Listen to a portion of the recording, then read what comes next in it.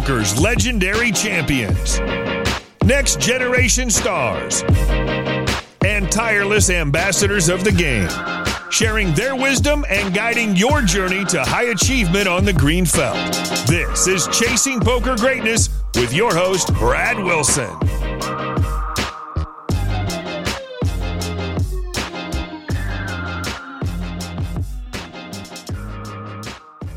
Welcome, my friend, to another episode of the Chasing Poker Greatness podcast. On this week's Tactical Tuesday, I am joined by one of the crushers in the village and longtime student, John Chai. John, how you doing, sir? How's it going, Brad?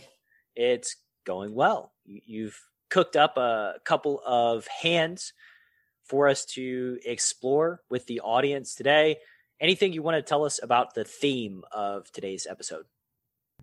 The theme of both of these hands is going to be finding spots where our opponents perceive us and the general population to be under bluffing and working in bluffs to take advantage of that perception. And by under bluffing and finding unnatural bluff spots, could you go a little bit more in depth as to what you mean? These are situations where I think the population under bluffs, because I rarely run into bluffs in these spots myself. More importantly, I think they are spots that the population believes are under bluffed, and as a result, the population will give me too much credit for having value in these spots. How do you discern your opponent believing that a specific spot is going to be under bluffed? So these bluffs, I will only be running against other regs, mostly because I think that, like myself, these regs will have the perception that the spots where I'm running the bluffs are going to be under bluffed from their personal experience. So basically you're projecting how you would feel about the spot onto the opponent that you're playing against, and that's giving you the ability to discern whether or not you believe that this reg views a spot as under bluffed or not. Correct.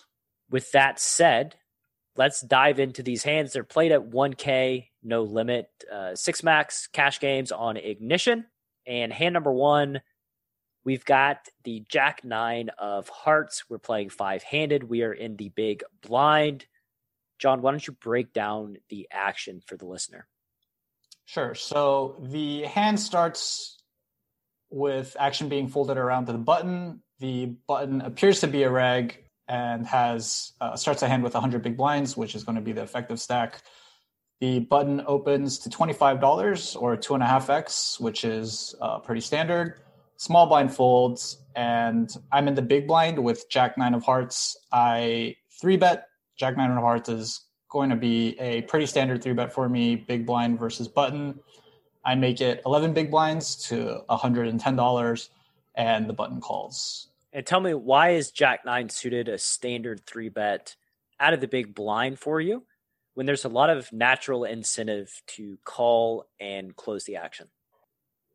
Well, the first reason is I think I'm going to be playing a slightly more polarized 3-betting range from the big blind. And one of the things that I look for when I am 3-betting polarized for the kind of the bluff bottom portion of my polarized 3-betting range is playability. So, while the top end of my 3-betting range is going to look like very pocket pair and Broadway heavy, the bottom bluff range is going to include a lot of suited connectors, and Jack 9 suited is going to be one of them. On top of that, it's also pre-flop bootcamp approved. So I probably learned it from there. Jack 9 suited, I think those are good reasons to be reopening the action with a Jack and a 9 and 3-betting the buttons open. You don't want to just have, the top end value in your range, like ace king and then 10s plus, right? We need some other hands that play pretty well out of position post flop for a number of reasons. I guess one of the major reasons is board coverage. We're also attacking a loose opening range on the button there. So a lot of good reasons to 3-bet Jack 9. And now we get a flop after our opponent calls. The flop is 6 of hearts, 5 of diamonds, deuce of clubs. How are we going to start out this hand, John? So my go-to strategy when I'm playing 3-bet pots out of position, or I guess not even out of position. When I'm playing 3-bet pots as the 3-better is to take a large sizing on these low flops, on these non-Broadway flops. So that's what I decided to do here. I c-bet 2/3. The pot is $225, and I decide to bet 147. Why the 2/3 on these low non-Broadway boards? The main reason I think is I have a large overpair advantage. Once my opponent doesn't 4-bet pre-flop, I'm going to have a large range advantage. Large range advantage on this board simply because of the large number of overpairs I have in my range versus the types of hands that he has in his range. While he certainly does have a nut advantage on this board, where I likely don't have hands like pocket sixes, pocket fives, pocket deuces, probably don't have hands like 3-4 suited, and maybe the button can have those hands. I still think that a flop like this heavily favors my overpair heavy range to his button flatting range. Yeah, I mean, technically he's supposed to flat all his pocket pairs and open all his pocket pairs here, so right. He can have 9 combinations of sets. I don't know that he has tray 4 suited, likely folds that pre. So 9 combos, while Villain does have those hands when you look at the combinatorics of the situation. Like we have 6 aces, kings, queens, jacks, that's 24. So yeah, while he does have a nut advantage, we do have the overpair advantage, and I'm definitely on board here with your sizing up. What's your expectation here when you size up? Like when Villain flats, do you expect to get floated? And if so, what type of hands do you expect to defend facing this large c-bet? So I expect all the pocket pairs that he defends with preflop to call this flop bet. I would expect pocket 3s, pocket 4s with a gut shot to call, and obviously 7s through jacks, if he chooses the flat jacks instead of 4-betting, are going to call as well.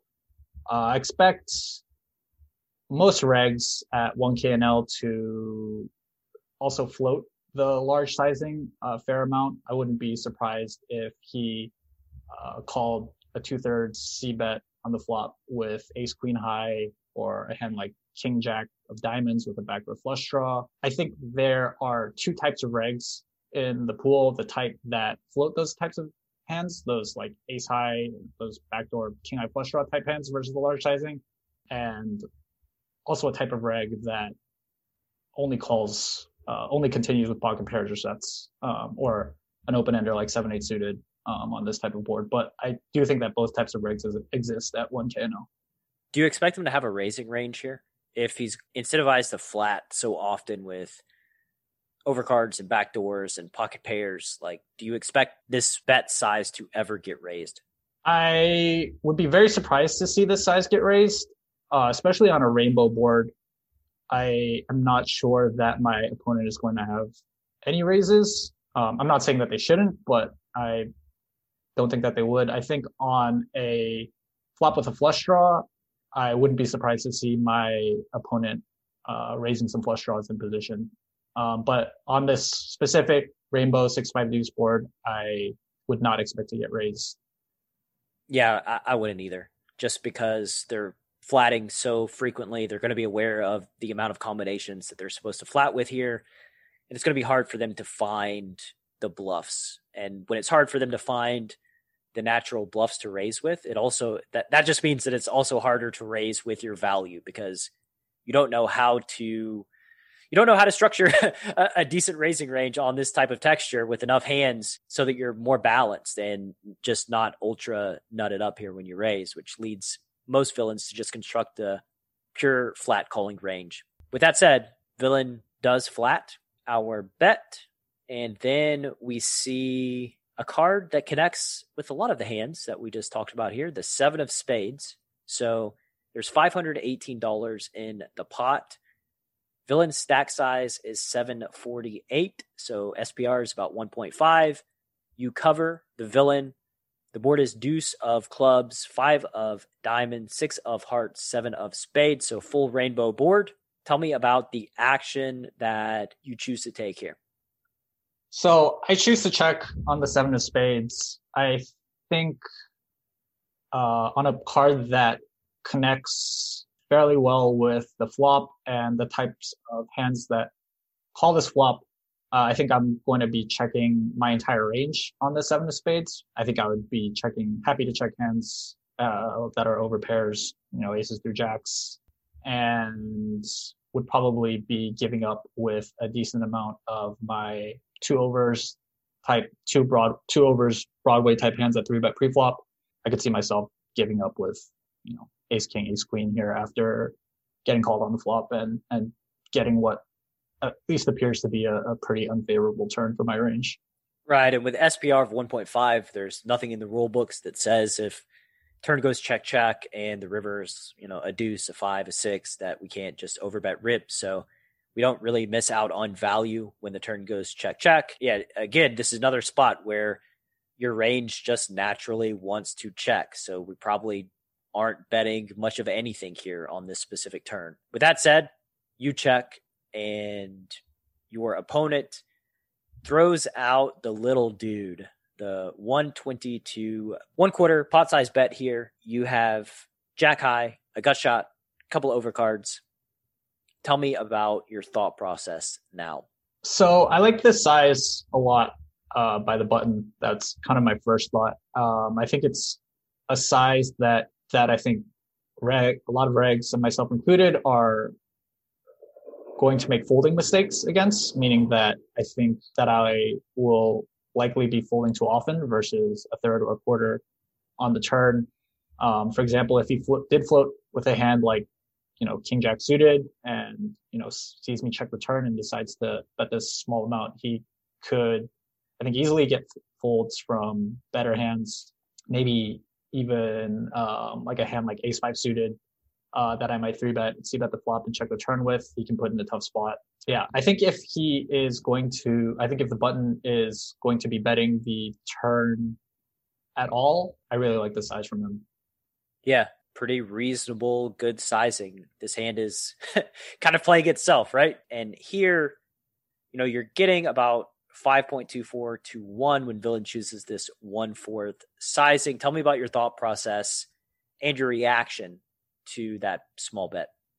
I would expect the button to think that with overcards and no pair, I would expect the button to think that I am going to be folding a lot in this spot and just giving up once I check the turn.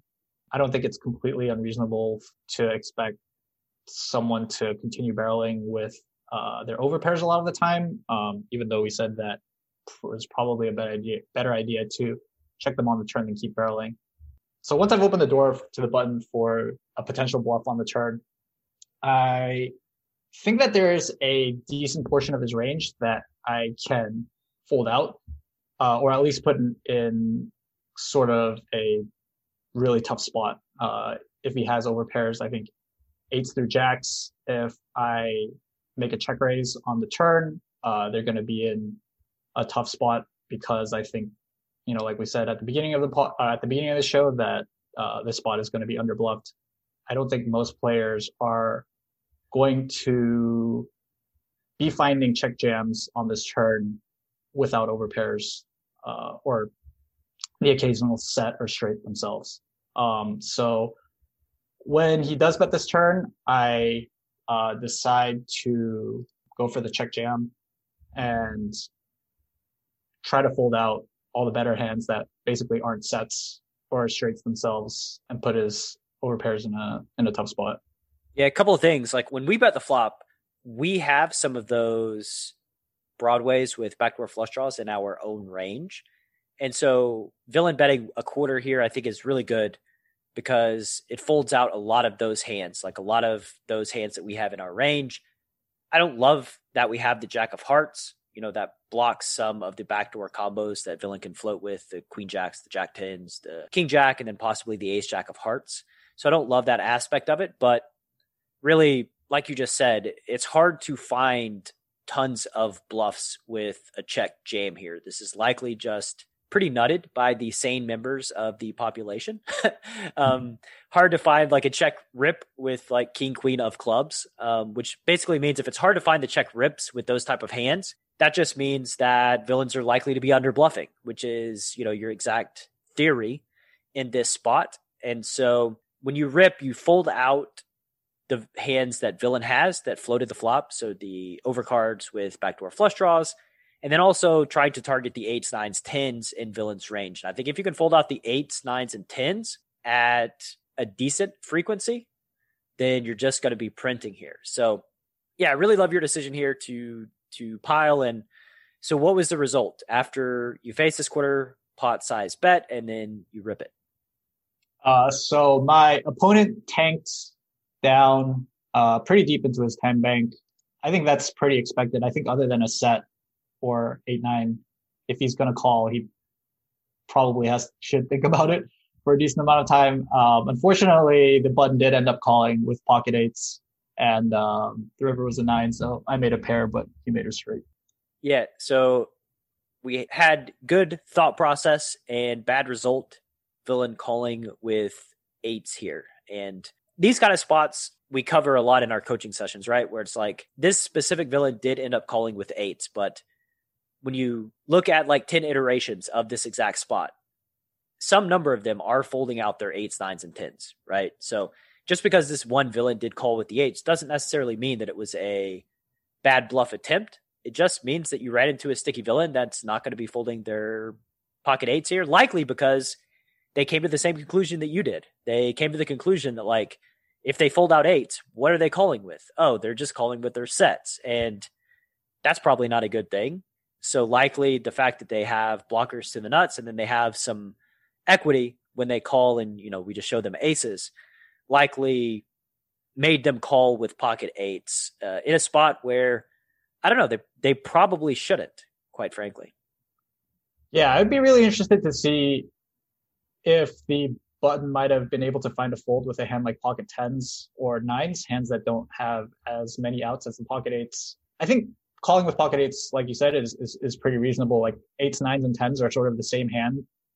In this situation, either you are, like, usually you're up against an overpair or you're just up against a bluff.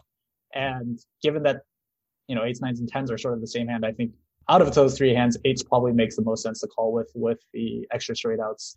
So a little unlucky in the sense that I ran into like one of the pocket pairs, or maybe the pocket pair that has the easiest time calling. So I'd be interested to see if this bluff works more often versus pocket 9s or pocket 10s.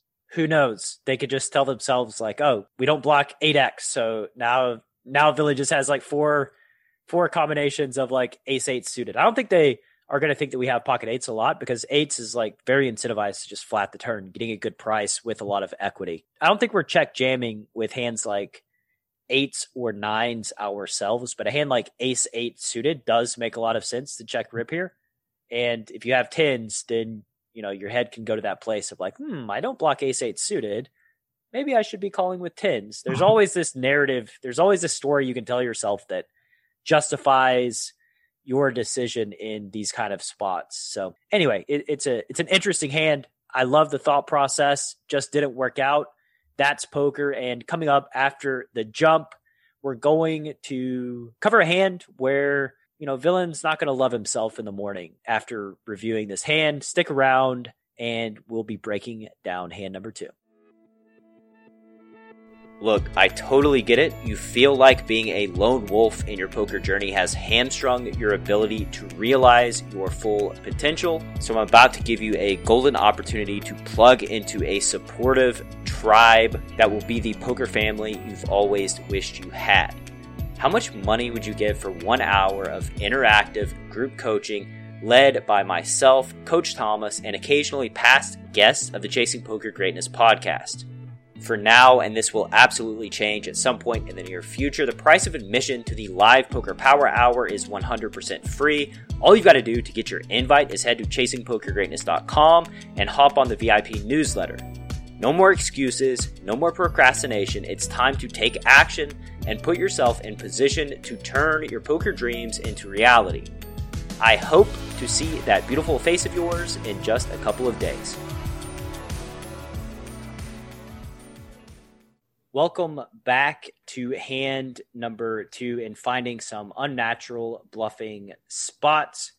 Just a quick reminder for longtime listeners of the podcast, Preflop Bootcamp, the next iteration is firing up very, very soon. If you would like to optimize your pre-flop play so that you can gain more bandwidth to playing post-flop and just dramatically upgrade your game in general. Head to chasingpokergreatness.com/bootcamp. Sign up for the next iteration. Mr. John Chai, let's look at hand number 2. Sure. So this hand also happened at 5-10 no limit, playing 6 max cash on Ignition. It gets folded around to the small blind. We're playing 100 big blinds effective. I am in the big blind. The small blind opens to $30, and I call with King 10 offsuit. Any thoughts of 3-betting the King 10 off, playing it as a pure flat? I play it as a pure flat. I think that is also what the pre-flop bootcamp recommends to do. So. Yeah, shockingly, you were the superstar of the first pre-flop bootcamp back in the day, maybe 3 months ago. It feels like much longer than that. And I think you've gone from like 200 NL to 1K NL at this point, still using the pre-flop bootcamp strategy. It's still doing work as you're progressing and moving up the ranks. That's very validating for me, just as a coach and a content creator. Yeah, as an ex pre-flop bootcamper, I can definitely attest to the value of the program. I've been using the ranges actually since 100 NL and have basically copied and pasted the ranges into 5-10 no limit, and they work just as good here. That is good news. They just keep working regardless of what stake you're playing. And now we flat the king and the 10 from the big blind. The flop is Jack of diamonds, 9 of diamonds, deuce of spades. There's $60 in the middle. Tell us about the action. The small blind decides to c-bet for around 2/3 pot. He bets 42.75 into $60.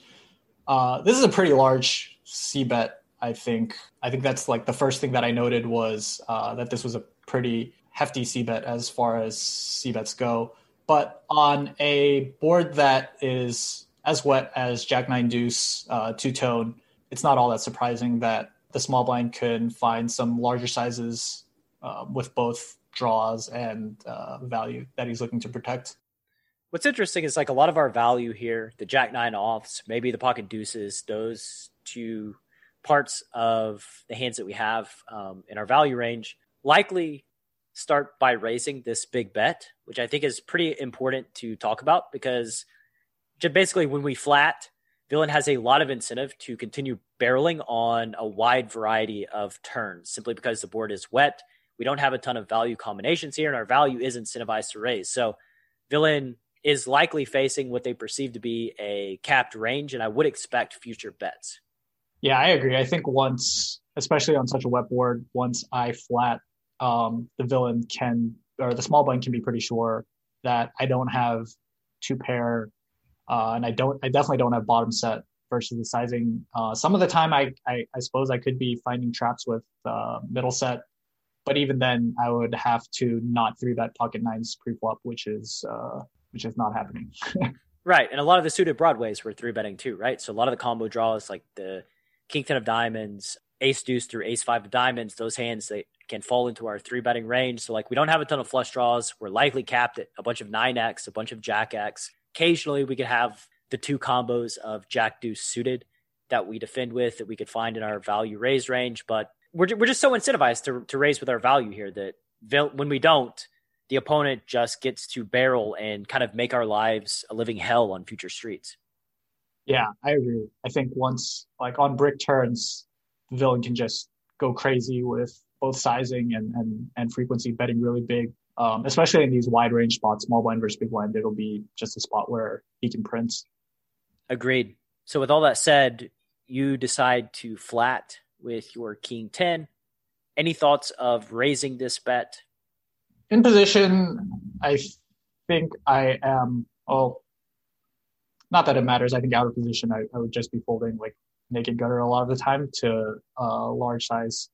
But in position with overcard and a nut gut shot versus what I think to be a pretty polarized and c-bet size, I think I can say that I would flat almost all my draws, even some of my stronger combo draws. I think I can find a flat with, like, even if I had a hand like 10-7 of diamonds for a flush draw and a gutter, I think versus the large sizing being in position, I'd be flatting a lot. So No thoughts of raising. We flat our king 10, and let's go to the turn.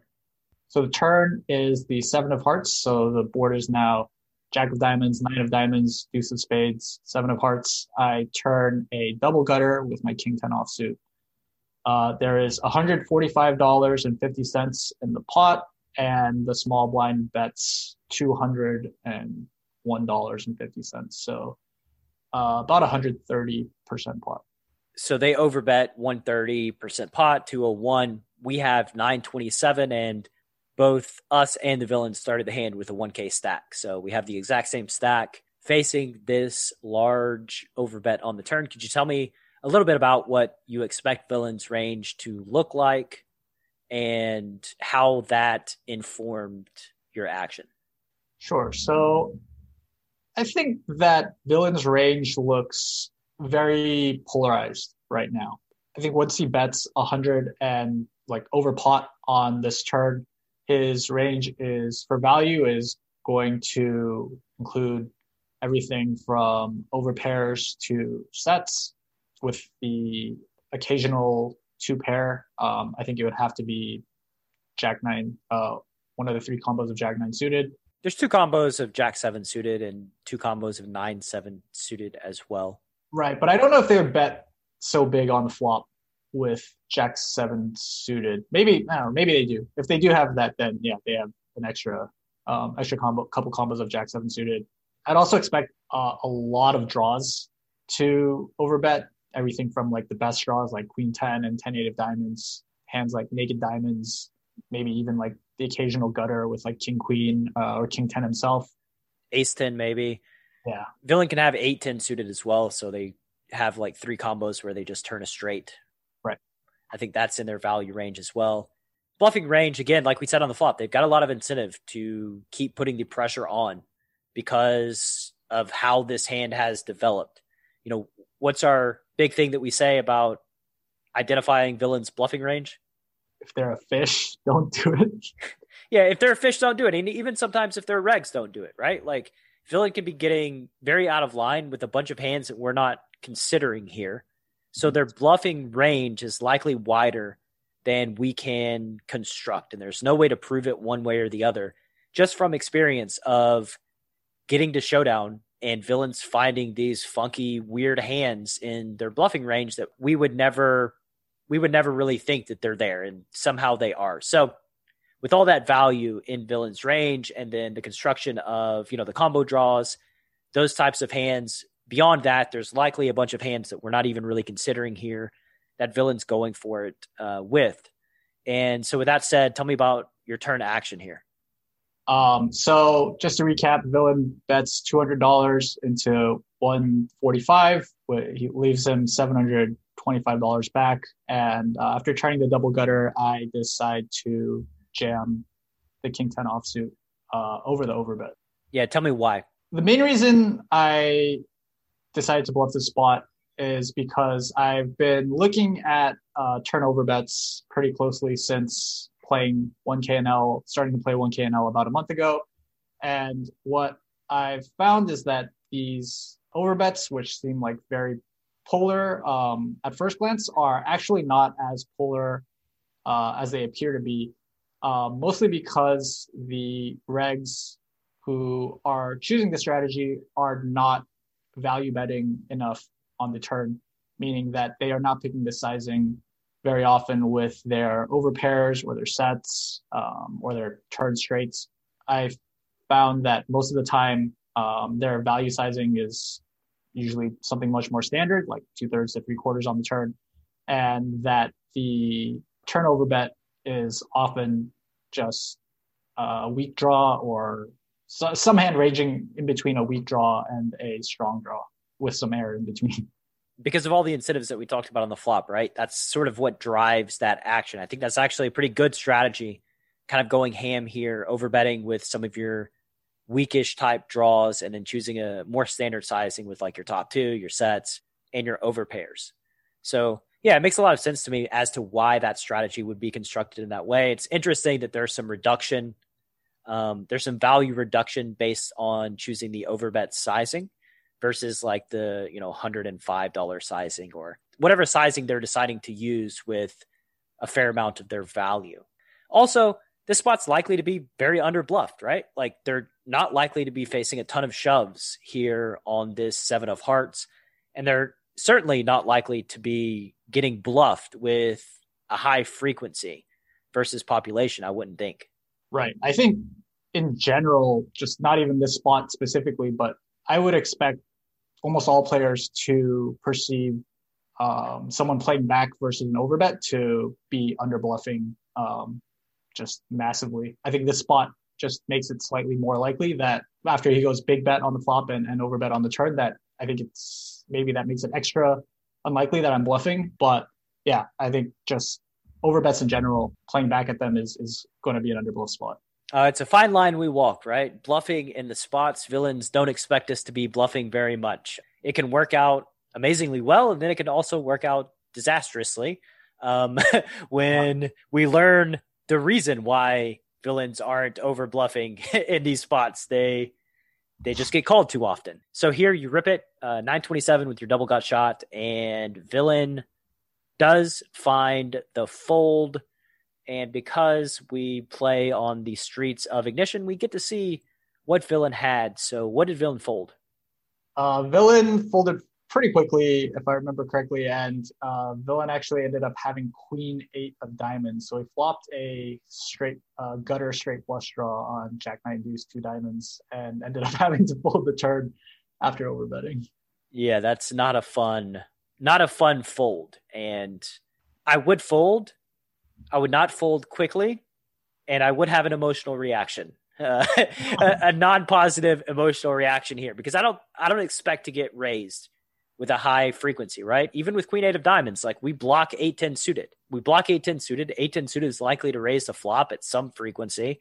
A lot of our value is likely to raise the flop. So we just don't expect to run into a ton of value that finds shoves here. And when you do, and you have a straight flush and you're forced to fold it, it's just extra painful. Yeah. Yeah, it's pretty painful to pull the straight flush draw at any point, I guess. You say that with a smile on your face. Much more fun to be you in this spot, making him fold the straight flush draw than him actually pulling the trigger. And, you do actually have 75% equity. So with king high, you're doing pretty hot against the straight flush draw. Nah, man, thanks for coming on to Tactical Tuesday. These hands are super interesting. I'm sure that the listener will have some follow-up questions. And if you would like to spend some time with me, Coach Brad, and John Chai, and Coach Thomas, and the other contributors to Tactical Tuesday, head to chasingpokergreatness.com/VIP, join the newsletter, hop into our private Slack community, Greatness Village, and we will see you on the inside. John, once again, thank you very much. Well, thanks for being on. Yes, sir. We'll do it again in the future. Catch you next week on Tactical Tuesday.